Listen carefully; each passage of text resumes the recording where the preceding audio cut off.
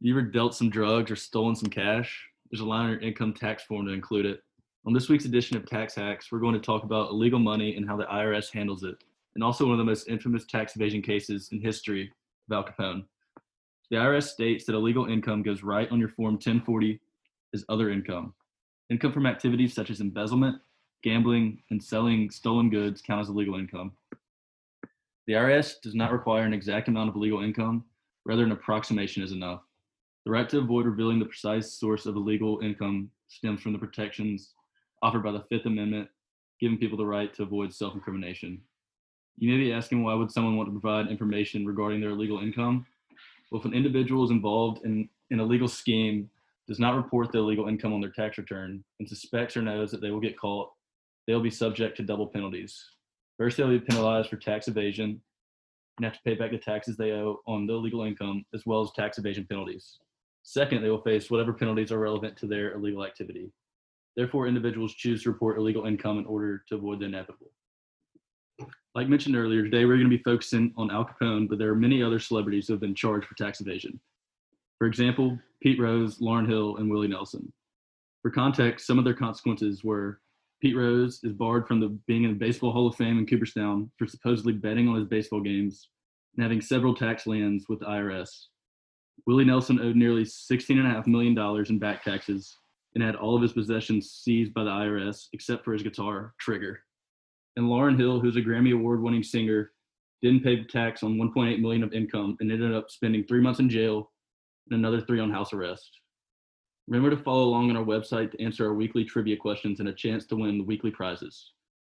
This week's first trivia question is: which celebrity is infamous for not paying taxes on income from signing memorabilia? Now we're going to go more in depth on illegal money, taxes, and IRS. As ridiculous as it sounds, the federal government requires that money acquired through illegal means must be recorded and taxed, just like legitimate income. It's listed on the official IRS tax instructions.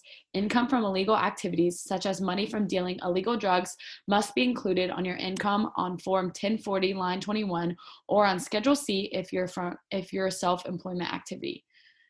If you tell the IRS you made $2 million from stealing money or dealing drugs, does the agency tip off the cops? Legally, the IRS can't, unless a law enforcement agency gets a court order granting it access to a specific taxpayer's return. The IRS isn't supposed to proactively alert other agencies about misleads unless terrorism is involved. This expert is from the IRS website, according to Part 7, Chapter 20, after Section 6. After the 9/11 terrorist attacks, uncovering sources of terrorist financing has become one of the biggest challenges facing the United States. Terrorist supporters have used charities and nonprofit organizations to raise money and provide logistical support for their operations.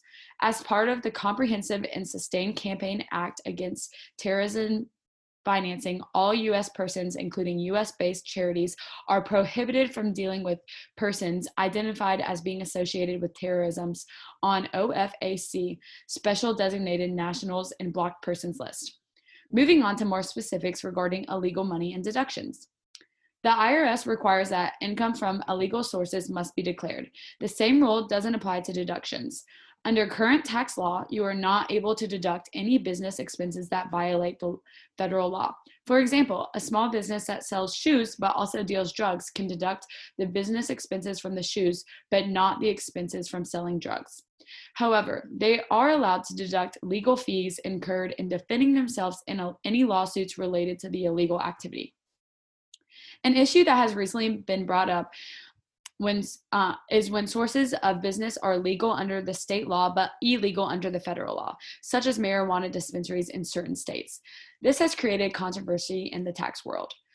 Failing to report income can result in tax charges against tax evasion. Tax evasion refers to various actions and/or activities in which an individual or business entity avoids paying their taxes due in part or in full. Our last trivia question for this podcast is: are expenses resulted from illegal income deductible? Most people don't realize why Al Capone was actually arrested, but we are going to discuss his legal issues next. So take it away, Sam. Thanks, Maggie. Now let's get into a little bit about Al Capone. Al Capone was an American Prohibition-era gangster who dominated organized crime in Chicago from 1925 to 1931. And he became perhaps the most famous gangster in the United States. Capone most commonly goes by the nickname Scarface. He was born on January 17, 1899 in Brooklyn, New York, and died on January 25, 1947 in Palm Island, Miami Beach, Florida. On June 5, 1931, Capone was arrested for federal income tax evasion for the years 1925 through 1929. On June 12th, Capone and others were charged with conspiracy to violate prohibition laws for the years 1922 to 1931. While Capone was in Philadelphia's Eastern State Penitentiary, the feds were quietly building a case against him. Despite his public and extravagant lifestyle, Capone never filed a federal income tax return, claiming that he had no taxable income. The IRS special agent Frank Wilson and the T-men followed the money. They gathered evidence that Capone had made millions of dollars on income that was never taxed. Capone was indicted on 22 counts of federal income tax evasion. However, Capone bragged that he had reached a plea agreement that would have sent him to jail for just 2 years. The judge refused to accept the deal, and the case went to trial.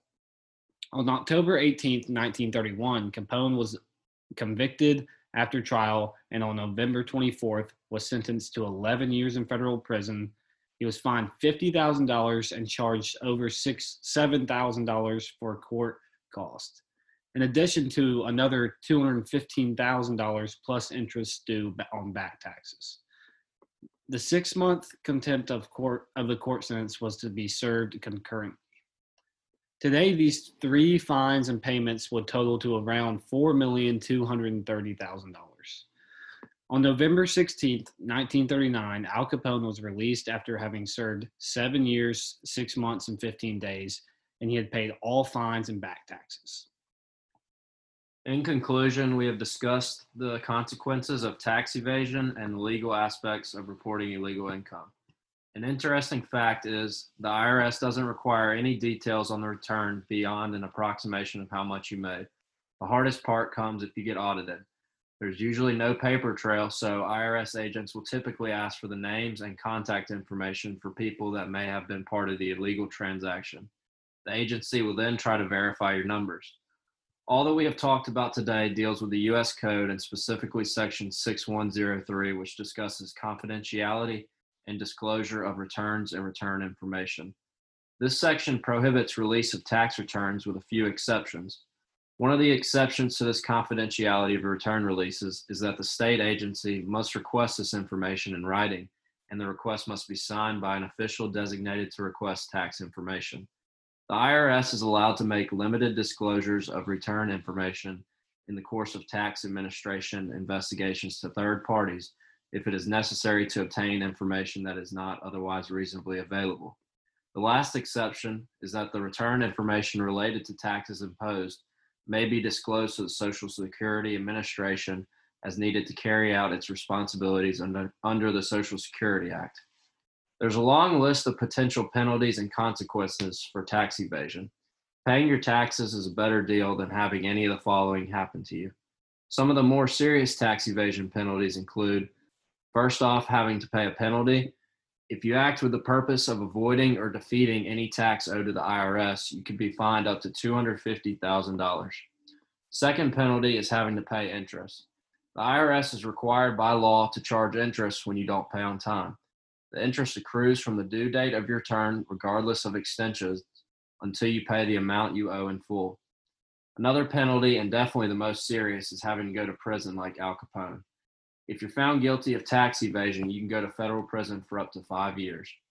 Some of the other tax evasion penalties that are less serious are tax lien on your property, loss of your property, in which your property is sold to help pay your tax debt, like in the popular show Schitt's Creek, damage to your credit, and even a potential loss of your passport.